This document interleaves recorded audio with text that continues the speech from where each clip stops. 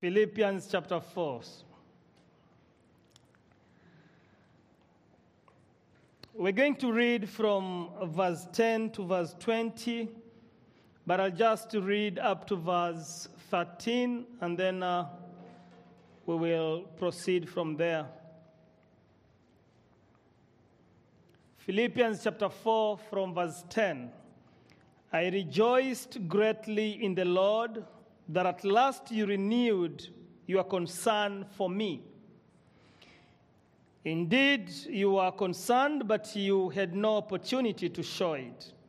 I'm not saying this because I am in need, for I have learned to be content, whatever the circumstances. I know what it is to be in need, and I know what it is to have plenty. I have learned the secret of being content in any and every situation, whether well-fed or hungry, whether living in plenty or in want. I can do all things through him who gives me strength. This is the word of the Lord, and we continue to believe that since the Bible is God's word, say it with me, and we are God's children, then the Bible is God's word for us. Father, we thank you for this morning. We thank you for your word. We thank you, Father, for everything that you have prepared for us. And we pray that you may accomplish what you intend to accomplish for your glory in Jesus' name. Amen. You may be seated. Buzz, it's great to see you after such a long time.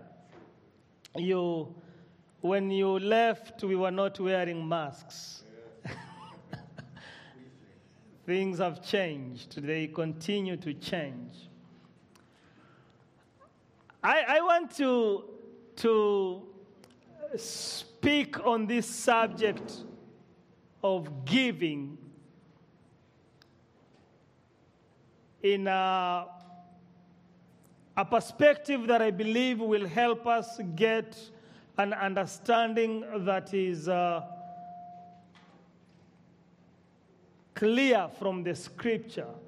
And that's why I'm asking this question: will God meet all our needs?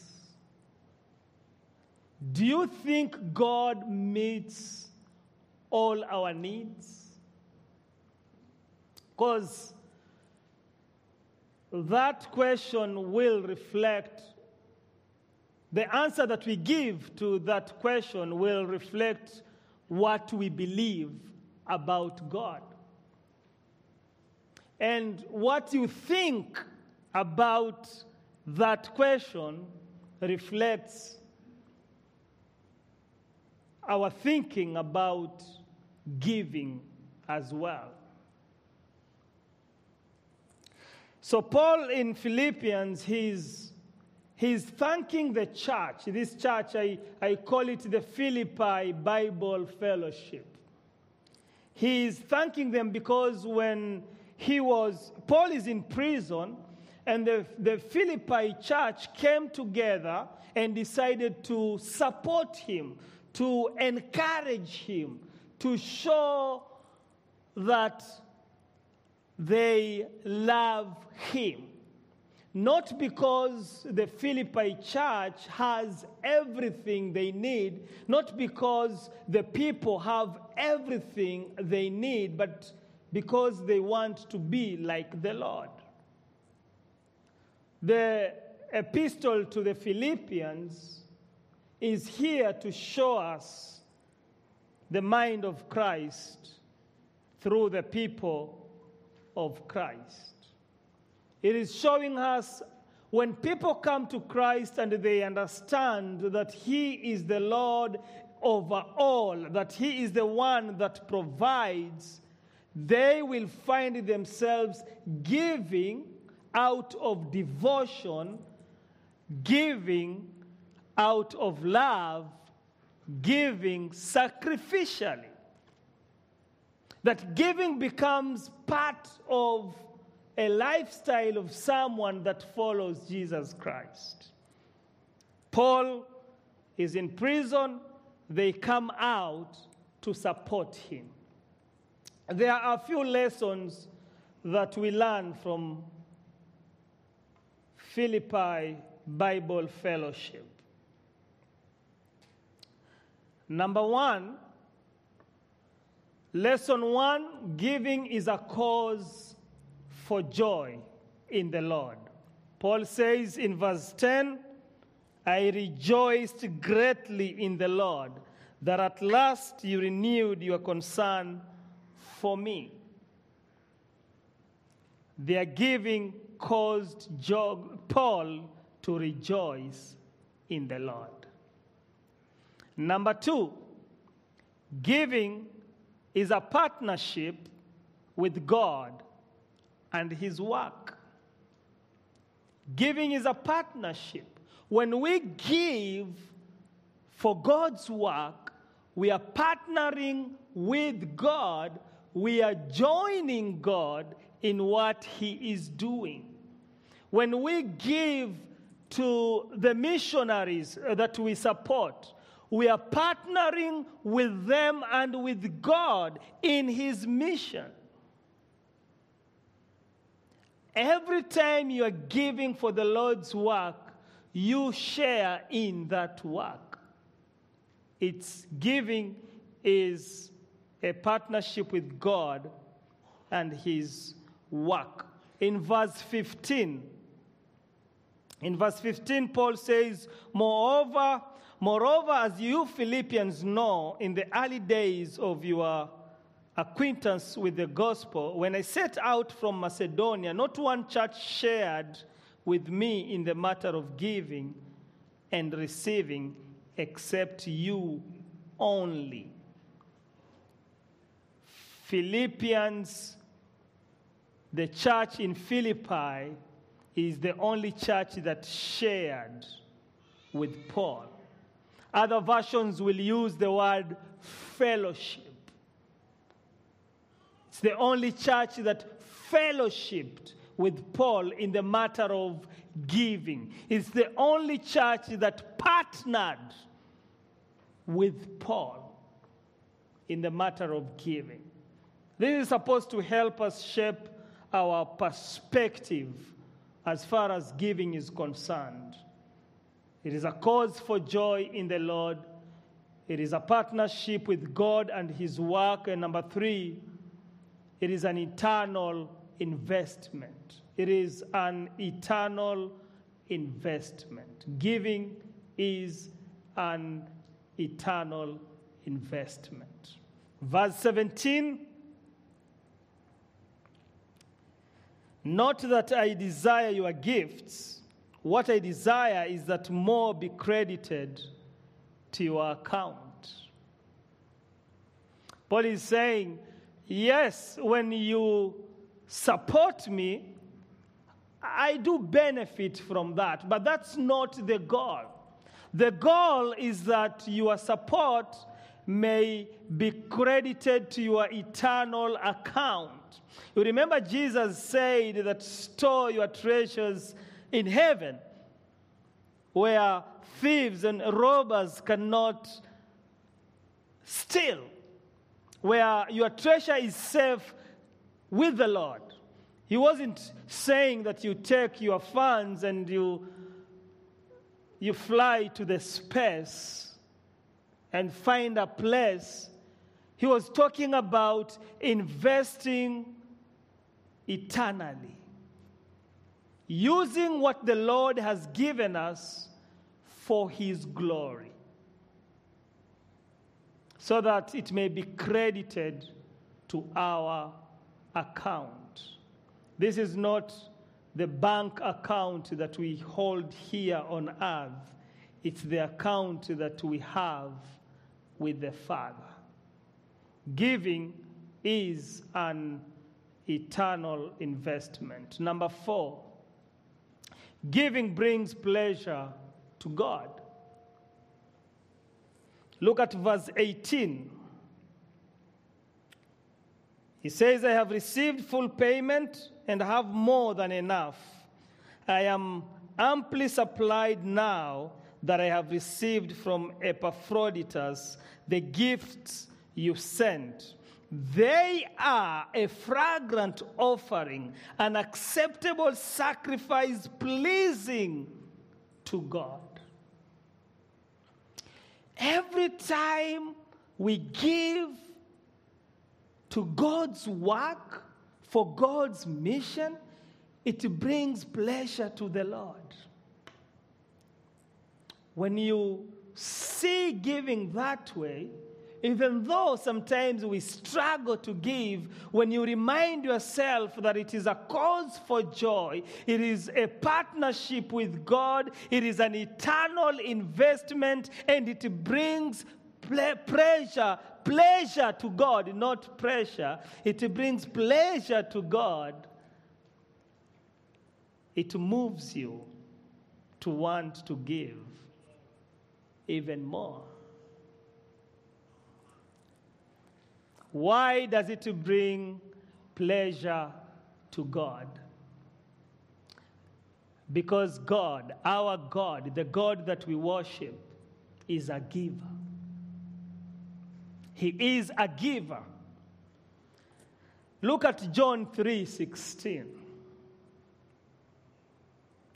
For God so loved the world that he gave.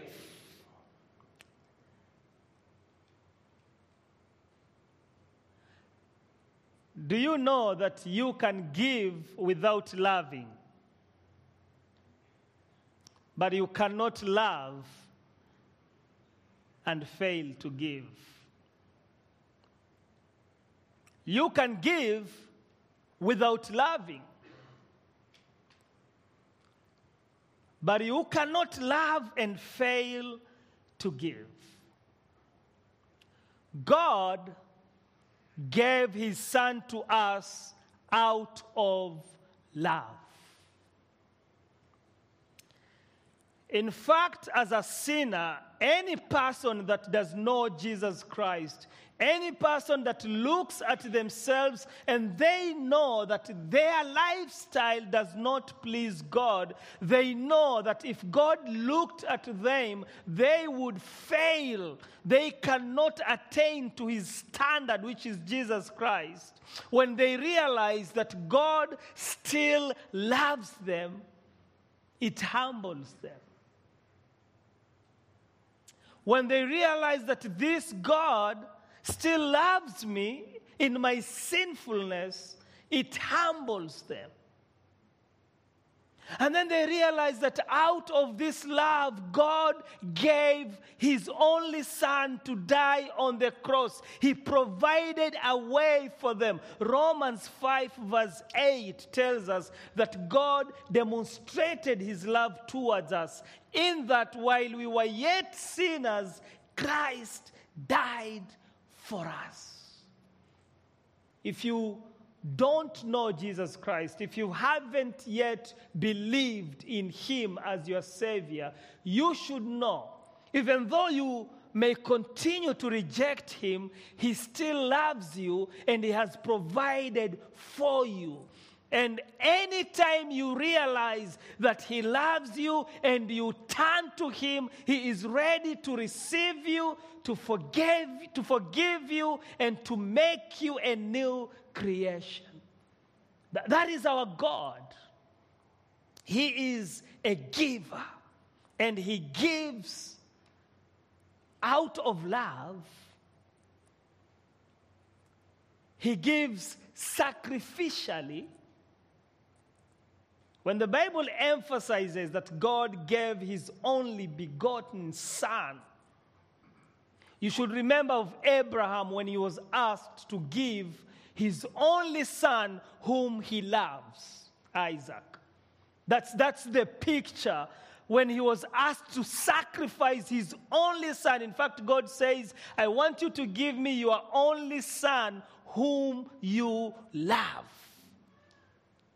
Giving for us is always out of love. It should always be out of love.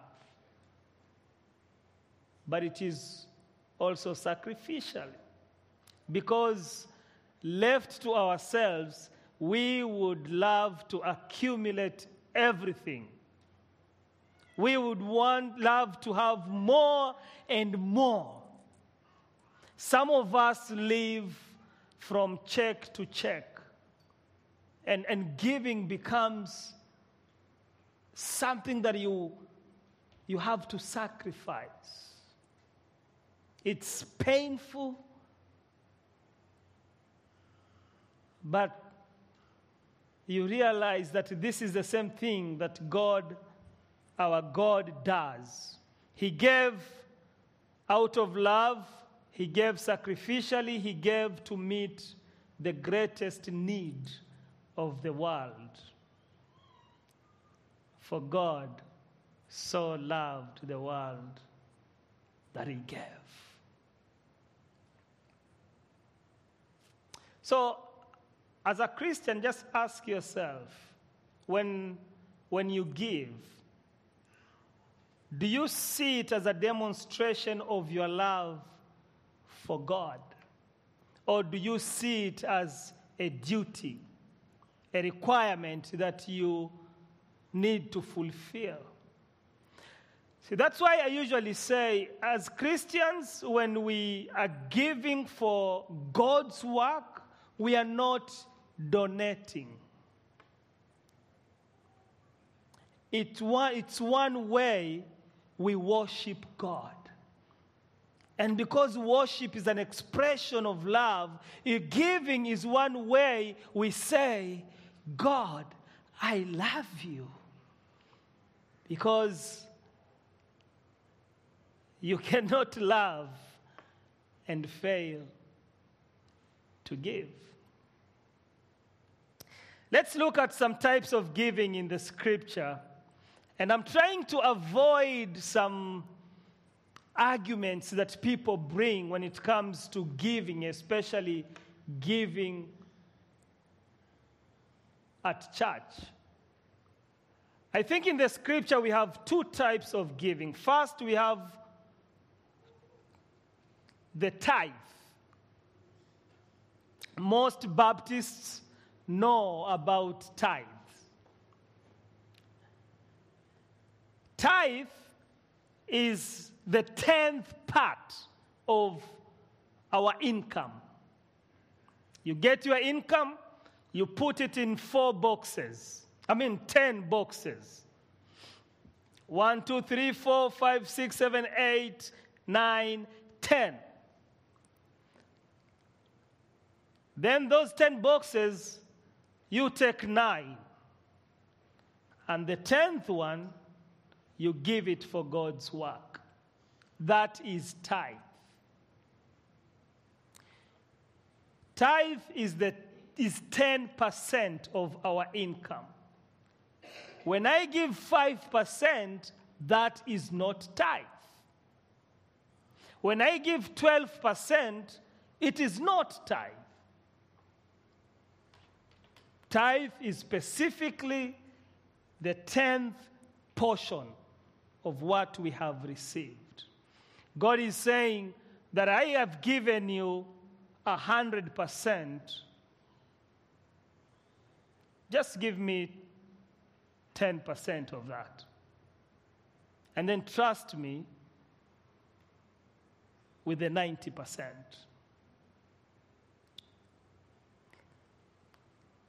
The argument is that tithe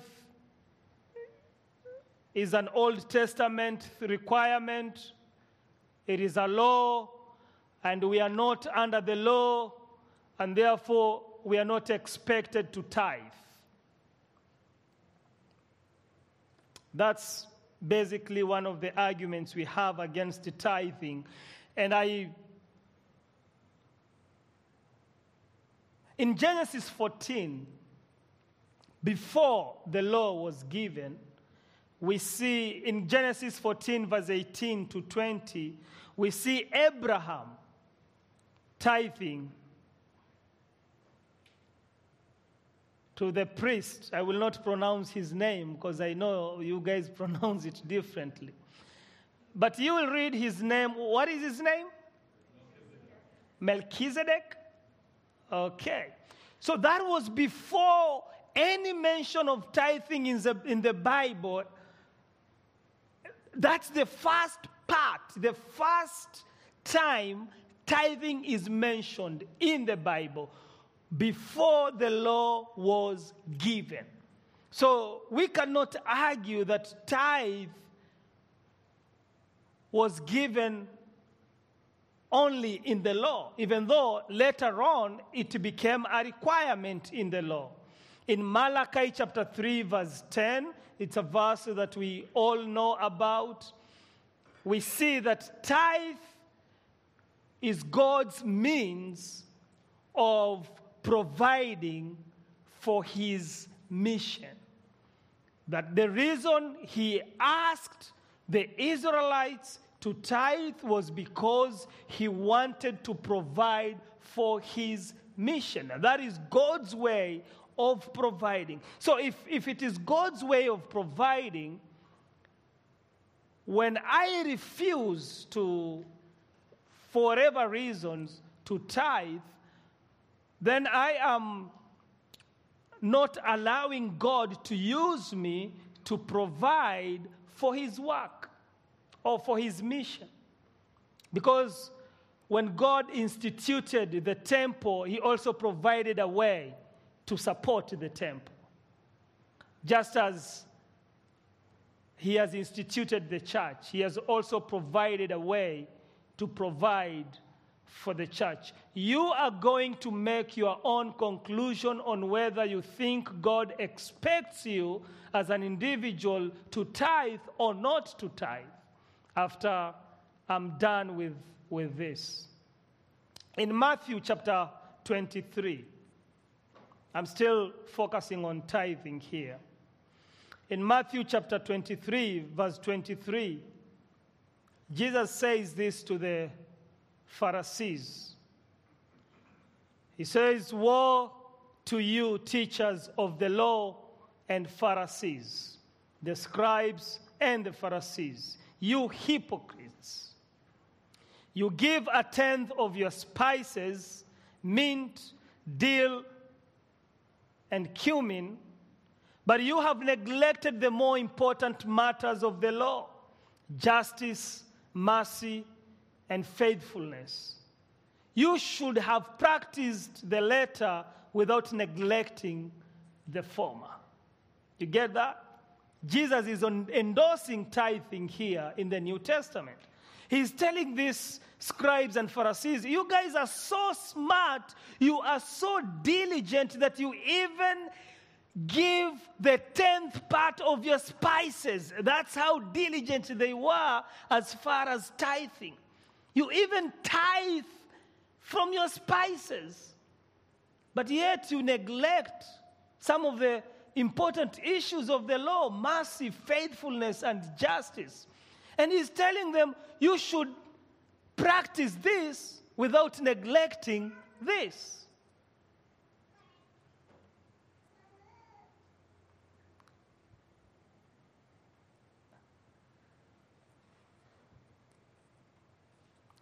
Let me be clear. Tithing does not save anyone. Okay? It's not a means to salvation. God does not expect someone who does not believe in him to tithe.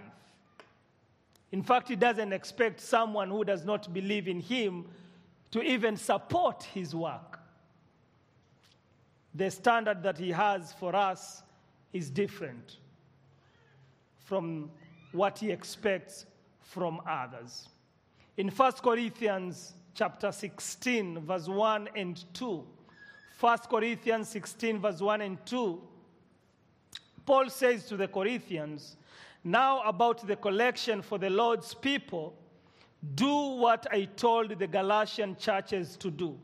On the first day of every week, each one of you should set aside a sum of money in keeping with your income,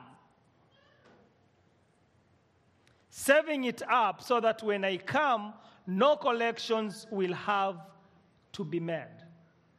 Each one should have a sum of money in keeping with your income.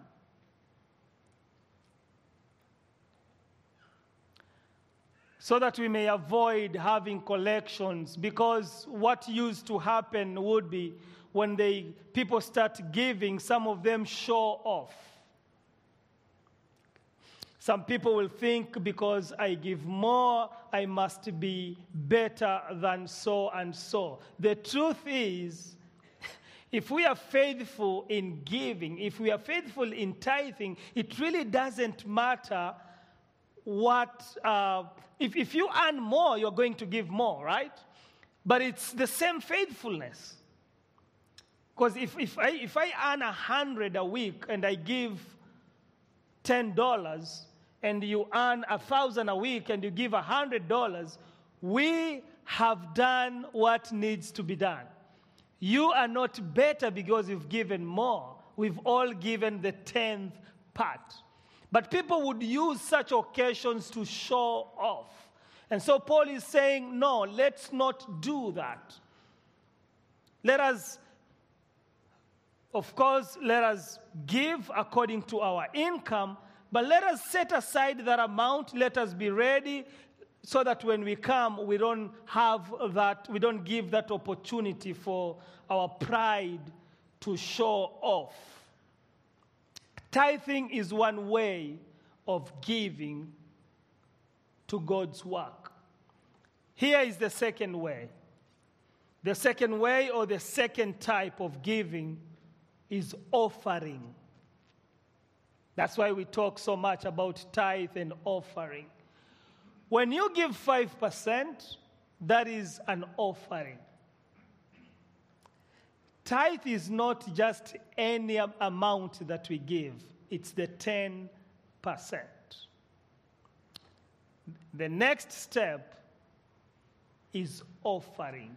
This is a free will giving. This is, you decide whatever.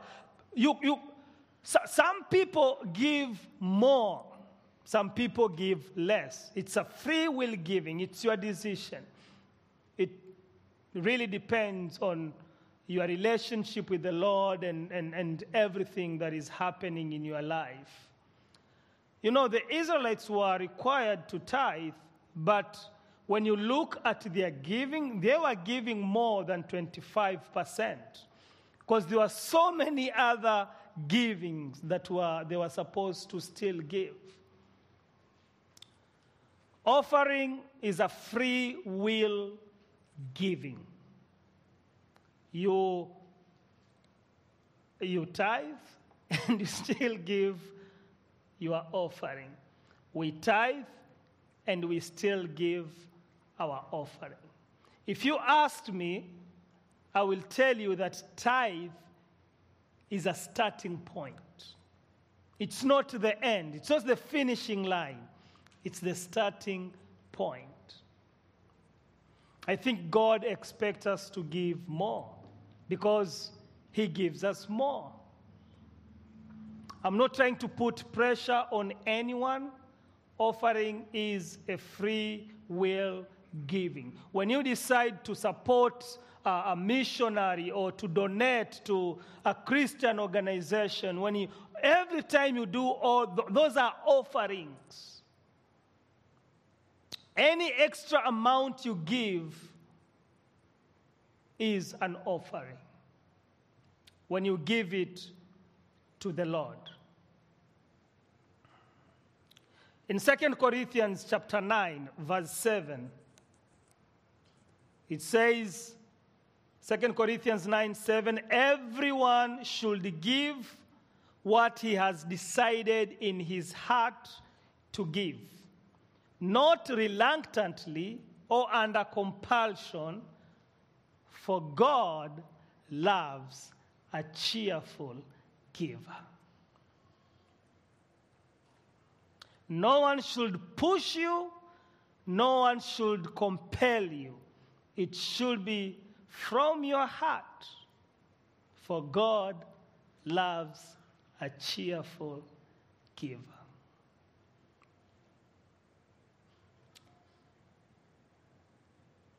Every time we talk about giving, every time we consider the income that we have and the bills that we have to pay, the tempting question is, will God meet all my needs?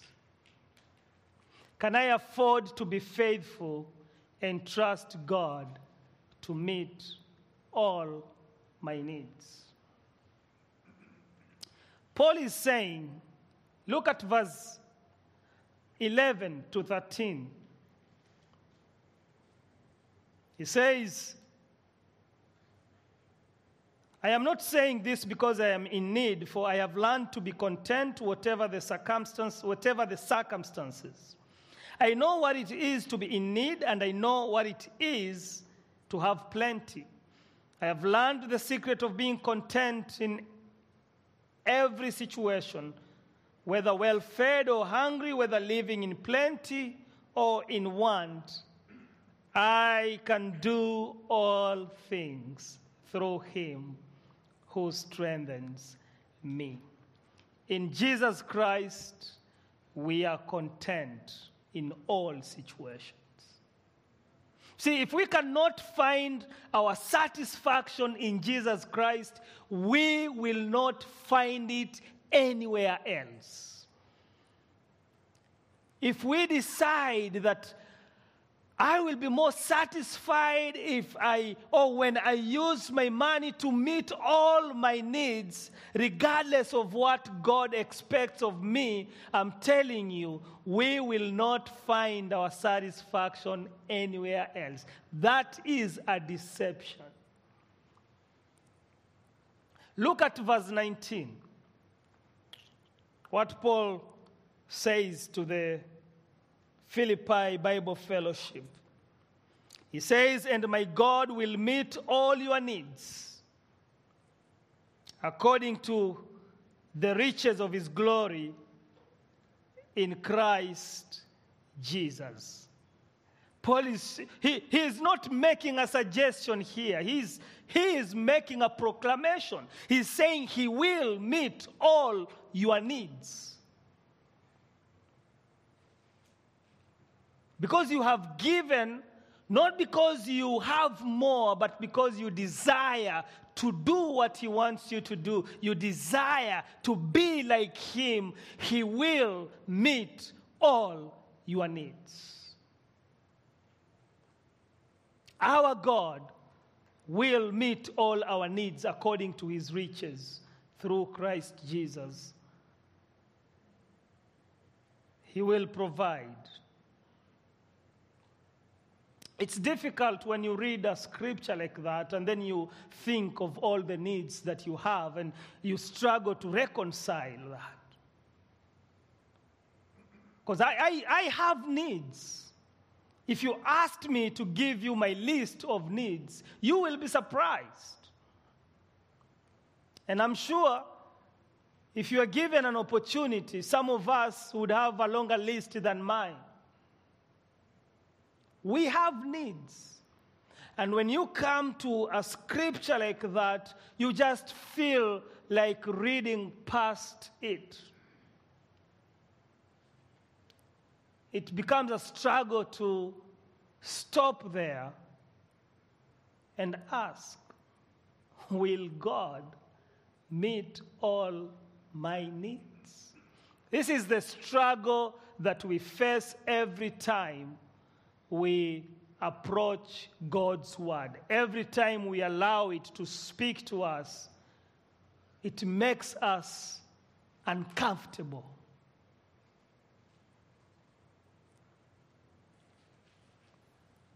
But Paul is speaking here because Paul knows the Lord.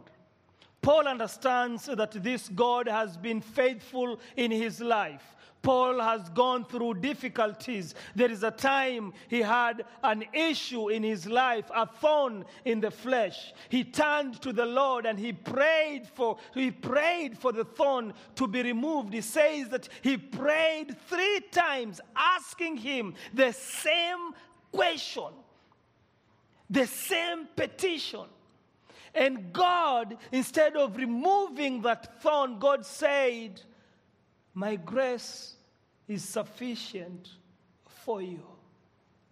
God still met a need, but not the need that Paul was asking for. God still answered his prayer, but not the request that he was asking for, not the way Paul expected. But when he realized the grace of God is sufficient, it changed his perspective. The thorn was still there, but Paul became a different person before the Lord, because he said, okay, from now on, I will rejoice in my weakness. I will glorify God in my weakness, because when I am weak, I am strong. Paul realized that this thorn that the Lord allowed me to have was an opportunity. It provides me an opportunity to experience his power. So when he is saying that my God will meet all your needs, Paul is not saying that he will give you what you are looking for. He is not saying that he will answer your prayers exactly the way you want him to. He is saying that this God can see beyond us. He knows everything about us. And sometimes the need that you think is your need may not be the need that God needs to fulfill, that God needs to meet. God looks at us when we are praying, when we are asking him, when we bring our request to him, and he still responds. I have seen God meet people's needs. I have seen God meet people's needs exactly what they were asking him for. I have seen it happen in my own life where God provided exactly what I was asking for. But I have also seen God provide people with strength and with wisdom to go through the need. I've seen him strengthen people and give him wisdom to go through, not to deliver them from, but to enable them to endure and to go through that need. I have also seen that.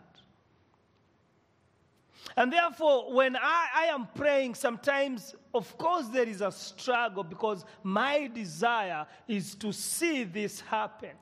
But at the same time, understanding this God, I also have this desire to see God do what he wants to do.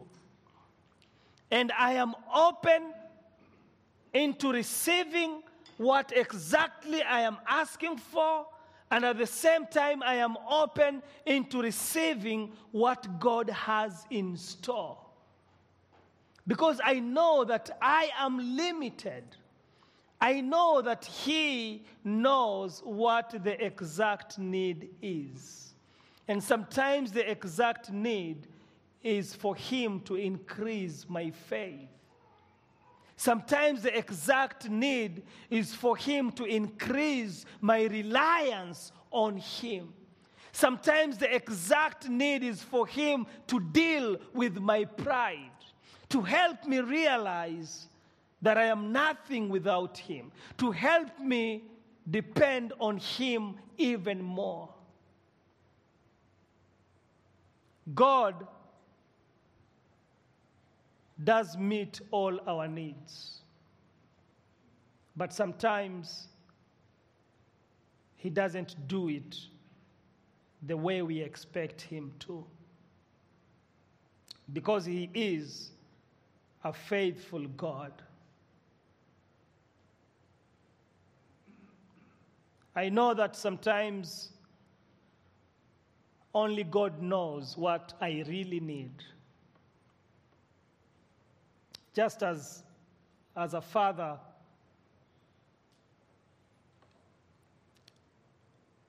my son Wilgie may be asking for something else, but I know what he really needs. And I will still give him, but I will give him what he needs. And so sometimes our prayers to God they should be accompanied by an attitude that expresses the fact that God knows what we need, and allow him to provide it in a way that will bring glory to him. As difficult as that may be, our God is faithful. We can rely on him. He is a giver. We can trust him. We can trust him with everything. We have given him our lives. And if we truly have given him our lives, then he owns everything.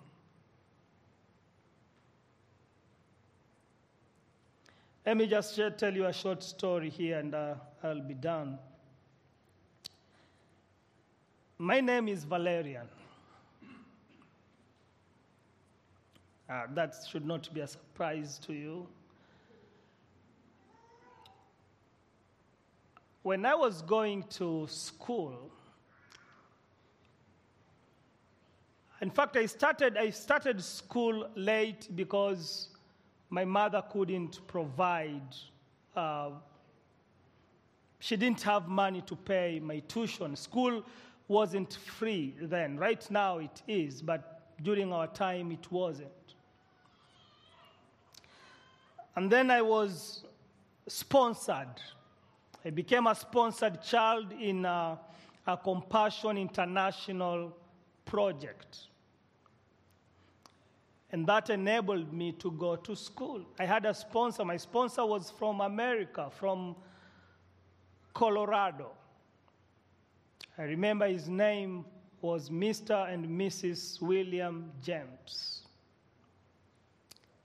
Through his sponsorship, I was able to go to school, to have school supplies, to have healthy care until I think my second year of high school. I never met him. I've never known him. Of course, we corresponded during that time.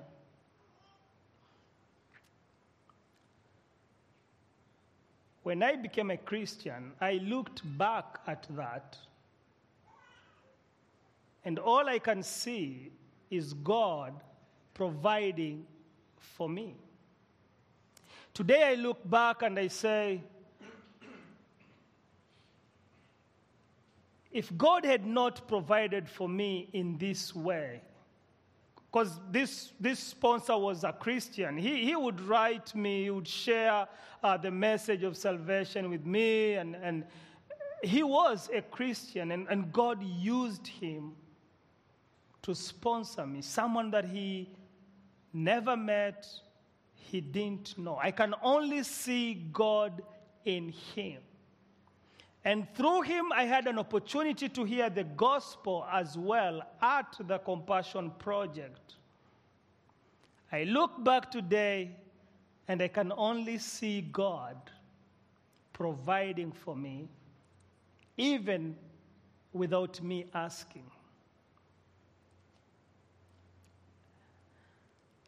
And so, when I look at my life today and being a pastor, I believe that Mr. and Mrs. William James, wherever they are, if they are still alive, I don't know.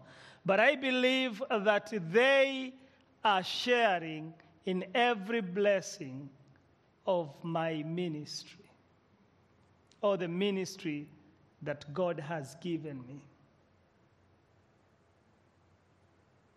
It's the same thing when I go to Kenya for trainings and God uses his people to provide for that journey, for my air ticket and my accommodation and other transportations. Every ministry that takes place there, those people share in those blessings.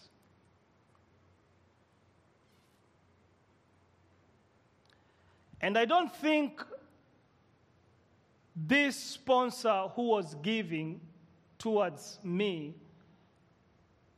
he was giving because he was a wealthy person. I don't think that's the reason. I think he understood that he could trust God with what he had.